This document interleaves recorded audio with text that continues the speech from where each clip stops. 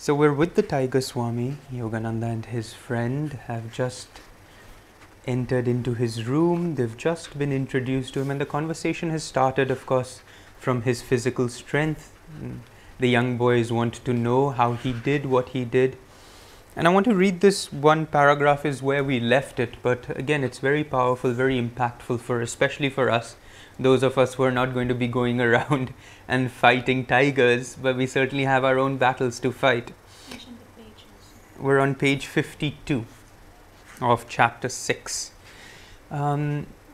And here the Tiger Swami was essentially talking about that while the body may be very fit and strong, it is really the mind that is the wielder of the muscles and of the power. And this is what he says here. Mind is the wielder of muscles. The force of a hammer blow depends on the energy applied. The power expressed by the man's bodily instrument depends on his aggressive will and courage. The body is literally manufactured and sustained by the mind.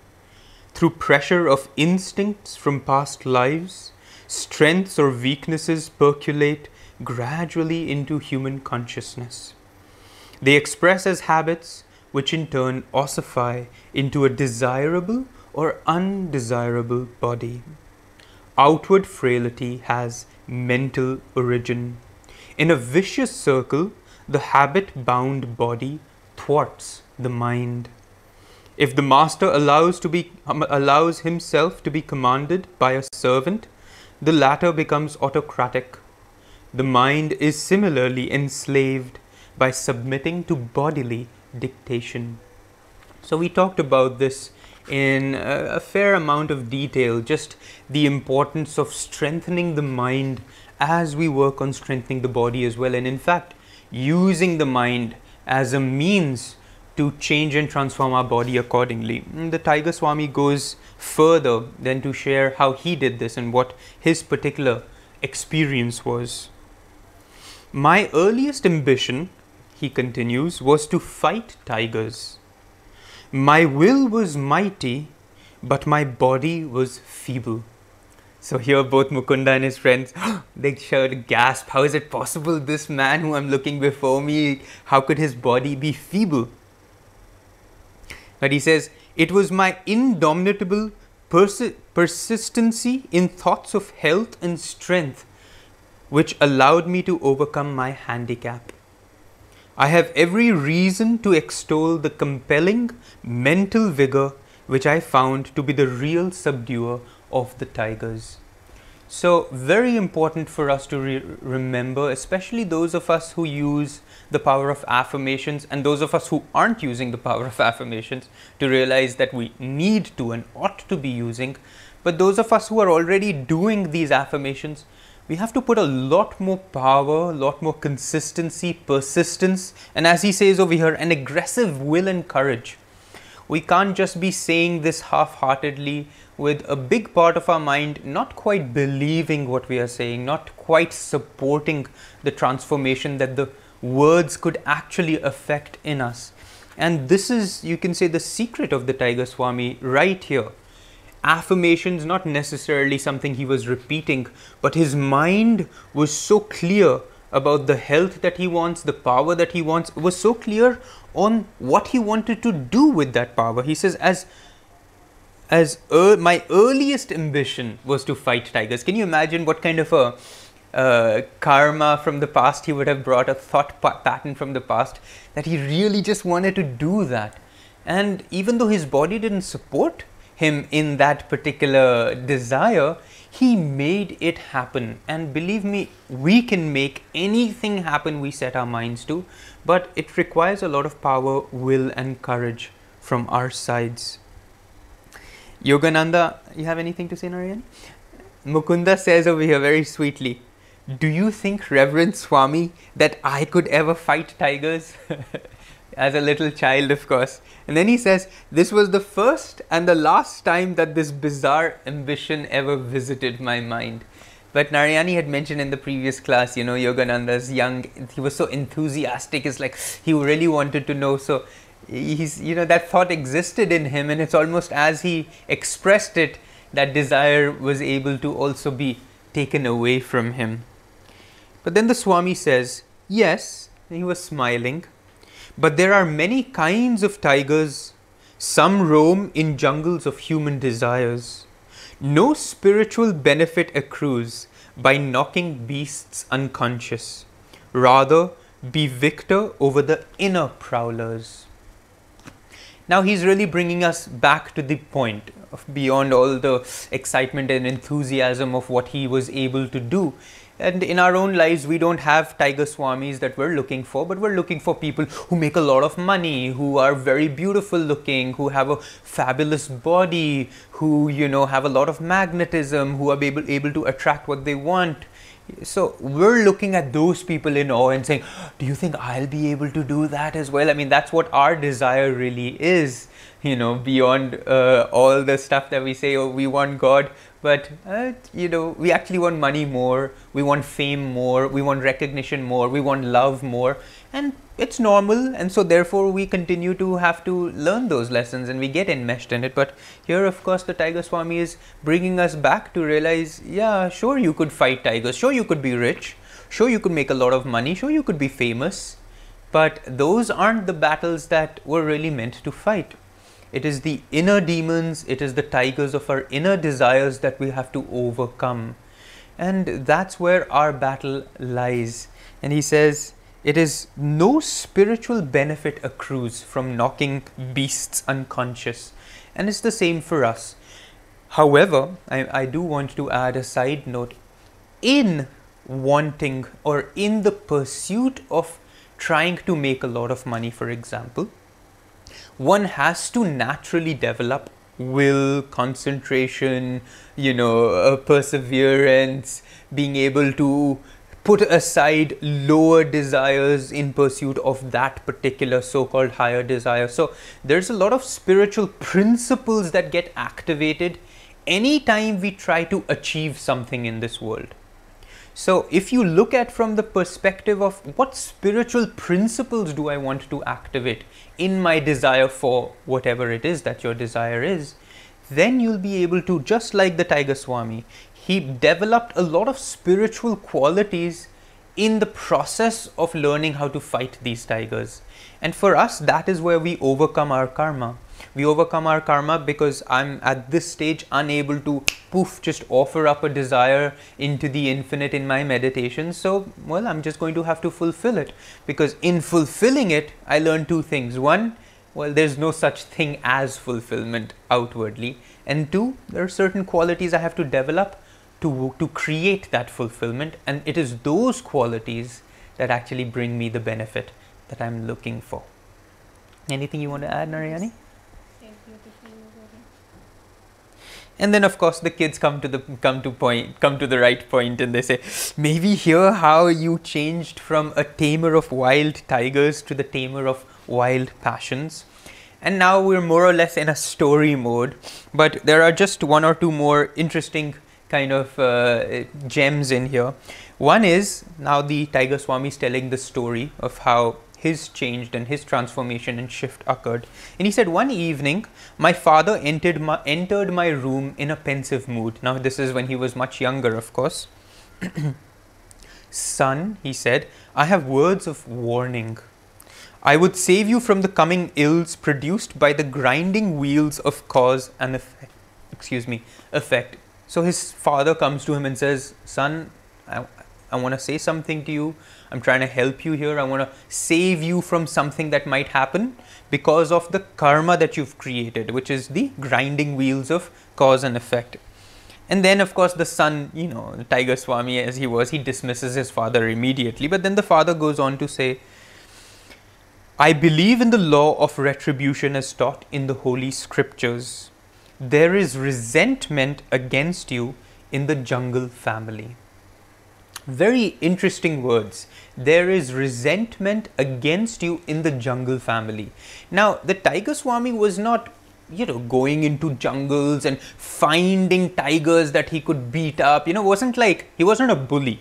He wasn't like, I want to show these tigers who I am. It wasn't anything particular. It was just he wanted to develop so much strength that he could take on tigers. Tigers being the epitome of, complete animal physical strength.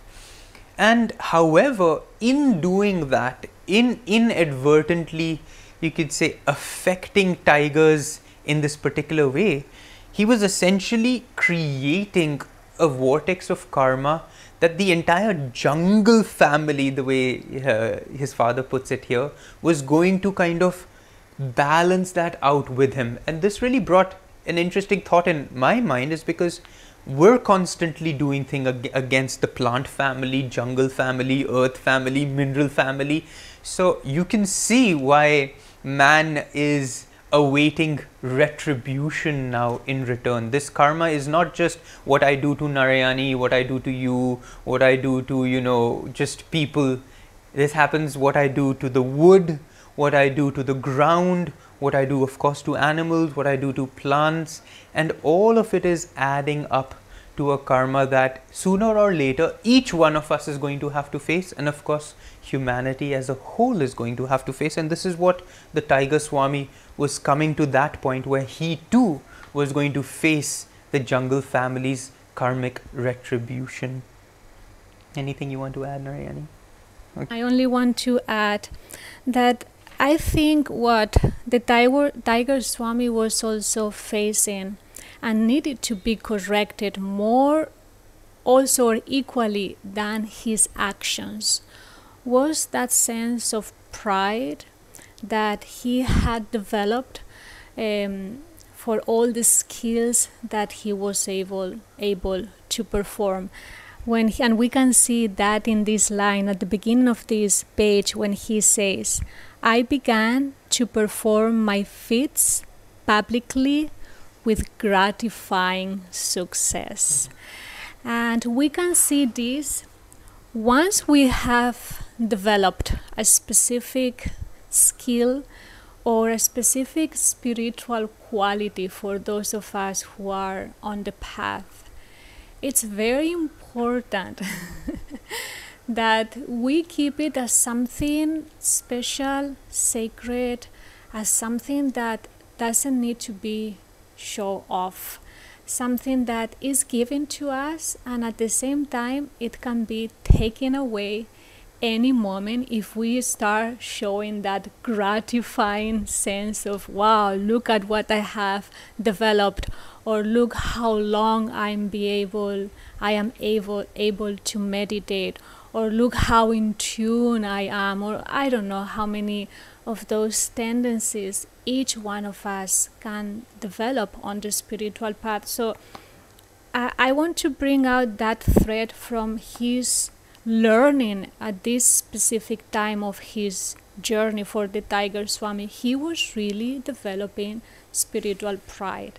There was a power that, yes, he developed by the consistent willpower and, the way he redirected so forcefully and consciously his thoughts in order to become what he became. And that's really, in a sense, the willpower that all of us need to put on the spiritual path. We need to just keep stretching ourselves every day more and more in order to achieve permanent results, as the Tiger Swami showed, with his body and his strength, physical strength, but exactly the same on the path.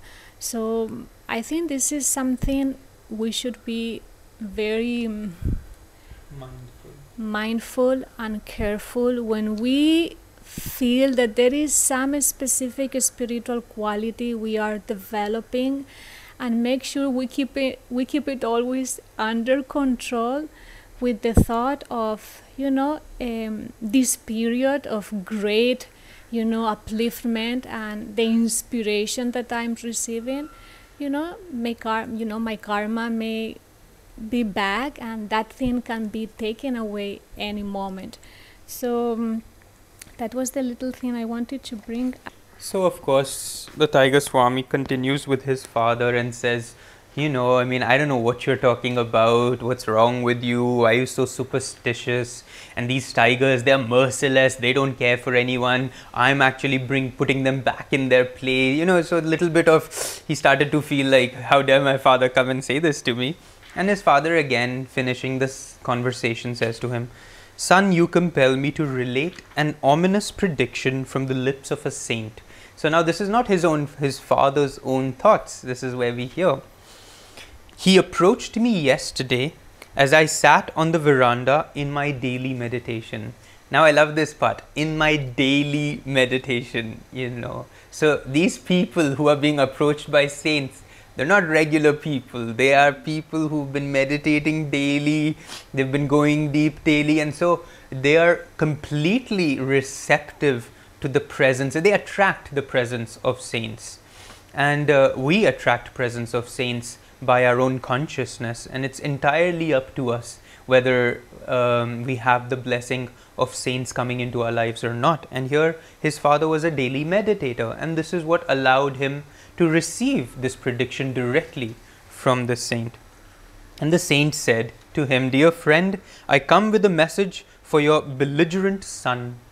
Let him cease his savage activities, otherwise his next tiger encounter shall result in his severe wounds, followed by 6 months of deathly sickness. He shall then forsake his former ways and become a monk." So this is it. He's come, he's given a final decree. Ye hone wala hai, ye hone wala hai. At the end of it, he's going to change his ways and become a monk. So the father now knows more or less what's going to happen. The son's not so interested in, learning about these superstitious, fearful thoughts that his father has. And so he decides that he's just going to do what he's going to do. And the story continues, and now it's basically the story of him going out to the countryside, but because he's quite well known as the tamer and fighter and subduer of tigers, wherever he goes, a little bit of, hoo-ha begins to ensue. So he ends up in this village, in this town. People realize that he's that guy, and just seeing his body over here, they're like, "Are those legs or tree trunks?" So everybody's looking at him and getting all excited because it's a formidable sight. And he gets to where he's staying. He's essentially gone to the countryside for some time of rest.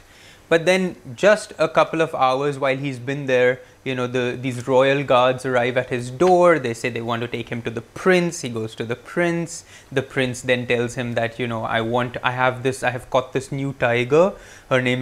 His name is Raja Begum, which is king and queen, which kind of tells he's got the ferociousness both of a tiger and a tigress. Because tigresses can be far more ferocious, especially in the protecting of their cubs, where tigers don't have that same instinct. So the prince, wants the Tiger Swami to fight these tigers because he says, "I don't believe, you're a Calcutta boy," he calls him. "You're a Calcutta boy fed on the city life and on white rice. I think all the tigers you fight, they must have been fed opium or they were very weak, and so it was easy for you to fight. If you can fight this tiger, then I will believe you and I will shower upon you a load of gold." And he says, "I give 3 conditions. That is that you successfully resist the tiger, that you bind him with a chain, and that you leave his cage in a conscious state." Now the Tiger Swami is actually not very keen on this fight. Also, he does not appreciate the arrogance of the prince. But then the prince kind of puts him in a corner by saying, "If you refuse to fight, I will sully your name across all lands by saying that you're actually a fraud and that you can't really fight real tigers." So he's kind of left with no choice. So he goes back and he says, the fight's for a week from now. So he said, "I have to put myself back in the frame of mind because I had come with the idea of resting, but now I have to fight." So he says it takes him a little while to train his mind and body to return to that state where he can really take on this tiger. I'm on 56. Yeah. Well, we're just moving through the story a little quickly. The day of the fight arrives. the prince has organized and has made a huge stadium. People from all over, thousands come to see this fight. The prince is making a lot of money through ticket sales. And he's constructed a cage right in the middle, and in the cage is the tiger, and the tiger is, roaring because he's hungry, and he's been fed just enough to keep him strong, but not enough to satisfy him. And there are all these rumors among the villagers that this tiger is actually not a tiger. He's he's the spirit of all the jungle animals who are very upset with the Tiger Swami. And so it's super exciting for everybody. And he enters into the arena. He's just wearing his loincloth. He's otherwise completely, without clothes. And he enters into the cage, and the moment he closes the cage, the tiger immediately attacks. And just in the first attack, the tiger pretty much tears most of his right hand. So immediately he's lost the use of his right hand, and he fights only with his left. It's very exciting. I'm sure you can read and go into all the details. At the end of it all, he, defeats the tiger. It was very hard. He's very badly hurt. Just as he thinks the tiger is down and he's about to leave, the tiger gets up for one last blow and tears open his shoulder. Quite a bloody sight on both sides. But he does emerge victorious. He comes out and he has fulfilled those three requisites of resisting the tiger, binding the tiger in chains, and coming out conscious without anybody's help. And of course, he is heaped on praise after praise. The crowds have gone mad. The prince is showering him with gold coins. But finally, he then says, do you want to go into this place, the last part? He says, the prince presented him with the tiger. It was part of his prize. He says, as Raja Begum was presented to me, I felt no elation. Now, normally this would be a very joyful and, gratifying, as Narayani said, moment for him. He says, a spiritual change had entered my heart. It seemed that with my final exit from the cage, I had also closed the door on my worldly ambitions. And this is another very kind of soft and subtle teaching for us. Is Yogananda would sometimes say, man learns more through fulfillment than through disappointment. And so when we're working with our own desires, when we are working with our own worldly ambitions, sometimes it's beneficial for us to really put the energy out to achieve them, so that we realize that they are in fact empty. Spirituality is not kind of deluding ourselves into staying away from a desire, even though the desire exists, and then pretending that it doesn't exist so that you've overcome it. Because as long as a desire remains unfulfilled within you, it's going to crop up at some stage or the other, because these desires are not mental thought patterns. These desires are energetic whirlpools, vrittis in our deep spine, in the Shushumna, and they aren't vanquished just by pretending that they don't exist, by looking the other way. Now, this is of course not reason to just go out and indulge in all your desires and fulfill all your desires as much as you can, because then you will be over it. Because in fulfilling desires, what do? We strengthen that vortex of energy.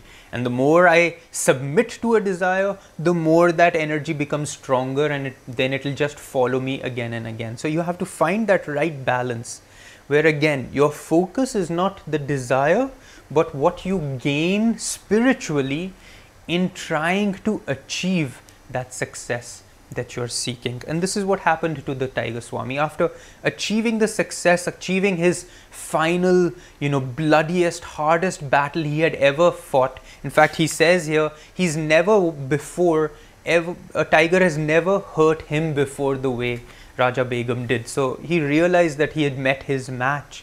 And after that, and still after having succeeded, now that shift has come, because he felt, wow, I feel no elation, I feel no fulfillment the way that I think I should have. You want to have anything to say, Narayani? I know now that my teacher is the holy man who gave that wise warning to my father. he says to his father now, "Oh, if I could only find him." Since my longing was sincere, he then says, one day that saint arrived unheralded. So, of course, as our sincere desire for God, for truth, for knowing what's really going on, once that takes hold within us, there's just no stopping it. That's the strongest desire there can be, and it begins to trump all other desires. And the saint, when he arrives, he says to him, "Enough of tiger taming. Come with me. I will teach you to subdue the beasts of ignorance roaming in jungles of the human mind. You are used to an audience. Let it be a galaxy of angels entertained by your thrilling mastery of yoga." Such beautiful words. And this is the promise that all our gurus have for us. Yeah, you wanted this, you wanted that. Come, let me show you what you really want. You want an audience? Let your audience be angels in all the heavens who are thrilled by your mastery of yoga. And this is the mastery that we're looking. This is the mastery that Tiger Swami was looking, not over tigers, but in fact over himself. And in the end, I was initiated into the spiritual path by my saintly guru. He opened my soul doors, rusty and resistant, with long disuse. So beautiful. These images are just so beautiful. Our soul doors, rusty and resistant. They're creaking, they don't want to open easily. But the Guru's power is what opens these doors up. Because the desire exists within us, but unfortunately it's not strong enough. It doesn't have enough power behind it. And that's what the Guru gives us. He gives our own desire for God power. And it's that power that lifts that desire above all other worldly desires. So, tune into your Guru to receive that power from him. Aryani, you want to say something before we end? This chapter is come to a close. I was thinking about this guru-disciple relationship, and at the end of it, I think the most beautiful thing of this chapter is this last paragraph when the Tiger Swami is almost like he can finally relax and let go of completely all those desires that he has been building up, on all those expectations that he had about himself over a period of many years, and he wouldn't rest until he became the best Tiger Swami and defeat every tiger possible. But you could feel even in that process there was a certain tension underneath. And that's a tension that many of us carry with us over a period of many lifetimes. It's an underneath, unseen, hidden tension of wanting to do something else, with the hope and expectation that finally when we achieve that outward goal, will be finally happy. And this is so beautiful, because it's only when the Guru, your teacher, a true path comes to you and shows you where true happiness lies, then it's like all your armors, all those layers that we have built around us, they just keep fading away one by one, and we can open ourselves completely to that guidance. I thought this was really, really beautiful. Recently, I read from some people who write to us about the path of Kriya Yoga, about wanting to learning to meditate, and some of them just write, "I'm interested." That's all. They don't write anything else. They don't give us any more explanation, but I'm interested about this workshop. And I was thinking yesterday, that's the problem with each one of us, and why we don't attract the right guru, the right experiences, the right job, the right, anything, because we are only interested. We need to want it so desperately that only then will come to us. So I think here two things happen with the Tiger Swami. First, he really wanted to become, this fearless fighter with tigers. He accomplished that because he really wanted and did all that it took to make it happen. And then the last part of his life, also he really wanted. He said, oh, I wish how I would like to meet that guru, that Swami that gave that message to my father. And that wanting is what attracted that guru. So I think from this chapter, what I really got the most, I need to develop a deeper desire to want to grow spiritually, to want to be kinder, to want to be more generous, or to want to whatever will be for you. But start prioritizing in your life what are the things that you really want to make a certain progress, and put all your energy into that direction. And eventually, that's the law of magnetism. The more I put in that direction, the more it will come back to me. Well, we're now in chapter 7. And we move from the Tiger Swami to the Levitating Saint.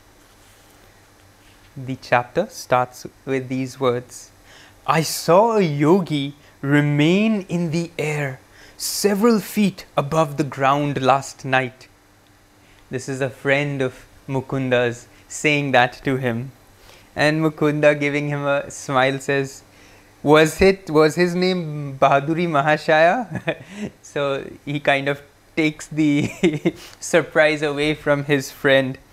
And Upendra nodded, a little crestfallen, not to be the news bearer. This is a nice sentence here. My inquisitiveness about saints was well known among my friends, and they delighted in setting me on fresh tracks. So it tells us about the circle of friends that Yogananda had. And they all knew how deeply interested Yogananda was in meeting with saints, in receiving from saints on the spiritual path. And it's that kind of friends that he had surrounding him. He didn't have people who were interested in anything else. And they were constantly on the lookout. Oh, who is the new saint? Where else can we go? What else interesting spiritually exists around? And they were all together constantly trying to seek these higher truths. And it's important for us as well to see who our friends are. As Narayani was saying, if you really want something, well, you're going to have to make certain changes. You can't say I really want that and then have a circle of influence, the environment around you kind of emphasizing something completely different. You're going to have to ensure that the energy around you, not just the energy in you, but the energy around you is also in harmony and in attunement with that which you really want. Which means, as Yogananda would say, if you want to be a successful businessman, you have to mix with businessmen. You can't be wanting to be a successful businessman and then go mix with people who have never achieved success, because their magnetism will affect you. If you want to be a painter, you need to be going and really spending time with those who love to paint. And this is how it will work for each of us. Use the power of environment and magnetism of others as well to get in alignment with that which you truly desire. Then, of course, Yogananda starts to tell his friend about Bhaduri Mahasaya, because his friend has only met him once, whereas Yogananda in fact has met him several times. If you ever join us on a pilgrimage to Calcutta, which we do every now and then, we go to both, of course, Yogananda's house on Garpa Road, and the ashram and the house of the Levitating Saint is just around the corner, just like a 2-3-5 minute walk.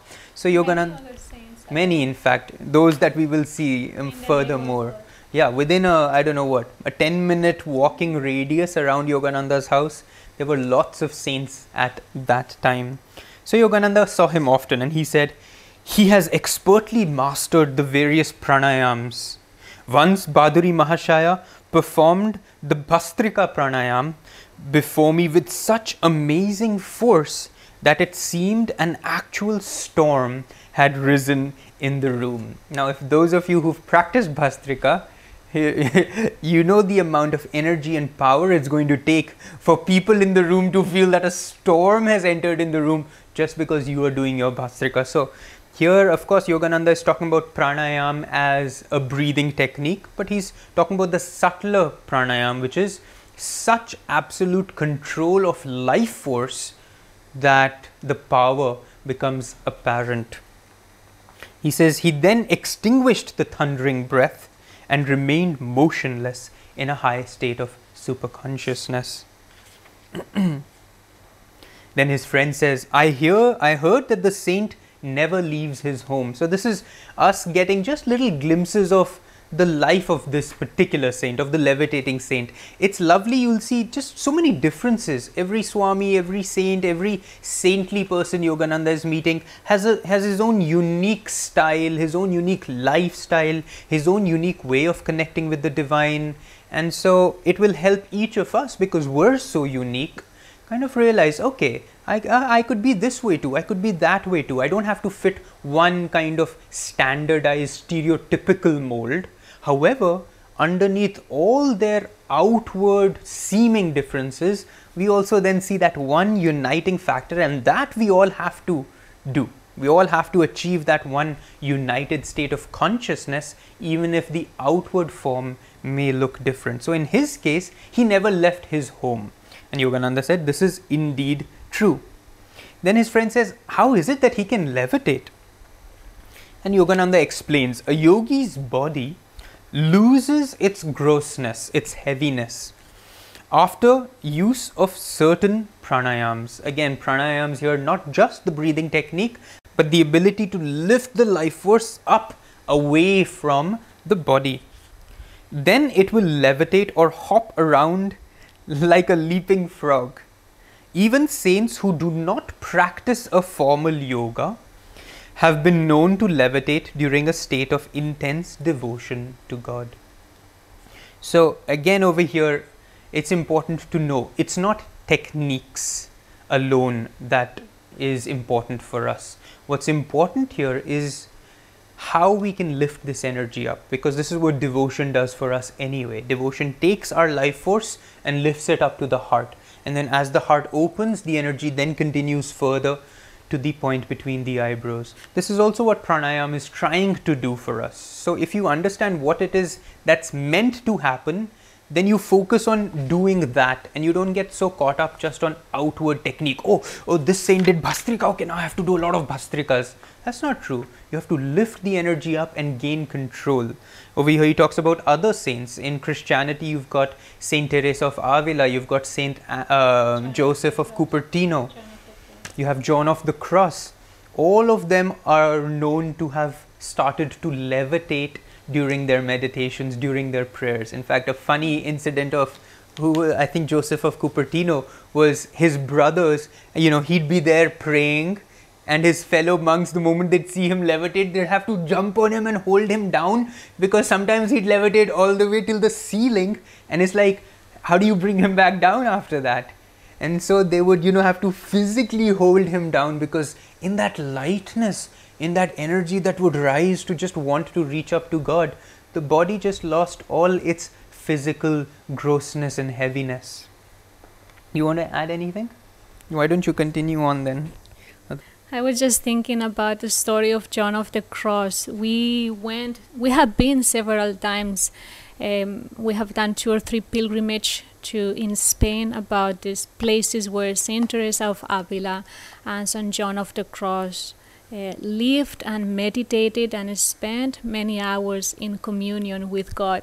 There is a very beautiful story of Saint John of the Cross where it says that people and the monks and nuns and people he counseled, they couldn't say the name of God or bring him outwardly the name of God, because just by that very thought he would levitate. It was that story, right? Yeah. Such was his devotion to the divine. And I was thinking, wow, and these people, they didn't have specific techniques. They didn't even know why they were levitating. They just, their love for God was so deeply, so strong that very thought could, lift them physically and go beyond the law of gravity. So something important for us to keep in mind, that a thought well directed with all our heart, with all our mind, can really, if not uplift us physically from the floor, from the ground, but really can uplift our consciously tremendously. Okay, what do we have here? I want to stop here a little bit more, because when the Saint Yogananda says, I heard that the Saint never leaves home. And I was thinking, for all of us right now that are in the lockdown, it's really a wonderful opportunity to become saints. I mean, now we can see that you don't really need to go outwardly. And what I'm trying to say here is, everything that we are looking for, every fulfillment, every sense of joy, every understanding, every knowledge, every guidance, everything is within us. That's the true pilgrimage that we need to walk. That's the true place where we need to start exploring within ourselves. So this, in a sense, to me, brings a wonderful image of where we need to keep reminding ourselves that, let's go every day a bit more inward. Let's bring our energies, interiorize them a little bit more. There is nothing really outside ourselves that is even real. And I know this is a very high concept and a teaching, very difficult for us to understand that everything is Maya, even though it's true. But let's find ways where we start depending more and more from that inner guidance, that inner presence, than all the things that are outside ourselves, because we are indeed becoming slaves for all those things outside. So let's regain that mastery over our senses. And I like that specific sentence. I heard he never leaves home. Symbolic of, I don't need to go out of myself so often. I don't need to get myself so restless or running behind things that eventually, like the Tiger Swami, will come to a point in our lives that whether we have fulfilled all our desires or whether we have become so disappointed in all our experiences, that we'll have, each one of us, really that turning point that will help us to realize, there is nothing really in this world that is going to give me the happiness and the joy that is already within me. So how can I keep touching that joy and reminding myself that's my true nature, and how to bring out that nature? Good. Should we close here? Yeah, you can finish once more, one chapter more. One chapter more? One paragraph more. Okay. So Yogananda continues on this, in fact, same vein as Narayani just said, why he never leaves his home. When Yogananda goes to visit him, in fact, it says here that the yogi was inaccessible to the general public. A lone disciple occupying the ground floor guarded his master's privacy. And so when Yogananda went there to visit him, the disciple would say, "Do you have an engagement?" And the moment his guru heard his voice from upstairs, he came down and said, "Let Mukunda come when he will." And then he says here, "My rule of seclusion is not for my own comfort, but for that of others. Worldly people do not like the candor which shatters their delusions. Saints are not only rare, but disconcerting. Even in scripture, they are often found embarrassing." So he's being a little humorous here, of course. But he's bringing out an interesting point. He's saying that I'm not interested in worldly people. In the sense, if we hear that there is a saint nearby, we will want to go and have darshan of his. And we will want to go and have darshan because we hope that he will do something for us in return. That he will give us that which we are looking for, that in his presence somehow I will receive something. Maybe if I pray in front of him, it will be fulfilled. Maybe I can just tell him the problem I'm going through and he will wave his hand and something will happen. But over here again he's saying true saints, and this is again an important point, true saints aren't interested in these worldly matters. And he says over here that such worldly people, it's very hard for them to have their delusions shattered, and this is what saints are here to do. They're here to shatter our delusions, not pamper it. So in a sense, Bhaduri Mahasaya is saying, I'm not only asking, privacy for my own sake, which he is, because he wants to, like we are right now, stay a little removed from that vibration. But more importantly, he knows if people come to see him, he's just going to break them. And he knows they're not ready for that. Most people won't be able to handle that. He says here, humorously, even in scripture, saints are often found embarrassing, because you've got these saints, they'll just do all these weird things that aren't, societal convention. And that's where we have to also realize that it's not society's rules that we are following, it is divine laws that we must be aligning our own lives to. And really recognize if in fact your desire is, as Bhaduri Mahasaya, as all these saints in the autobiography, as young Mukunda's desire was, if it is for God, well, it's going to have to take an entire shift of your perspective. In our Gita classes, we've been really dwelling on this fact, which was what was Arjuna's confusion and despondency, was this deep desire to move up, but also a desire not to let go of the things that were holding him down. And this is really what all our issues are. At this stage, while we want God, we're not yet ready to let go of a lot of our tendencies. And again, there's nothing wrong with that. This is where we are, this is what we have to work with. But know that this is something you have to work with.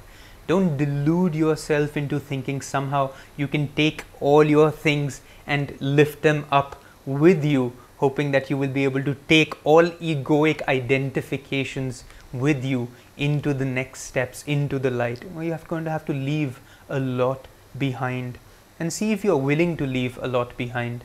Narayani ended the previous chapter kind of really helping us see, do we really want this?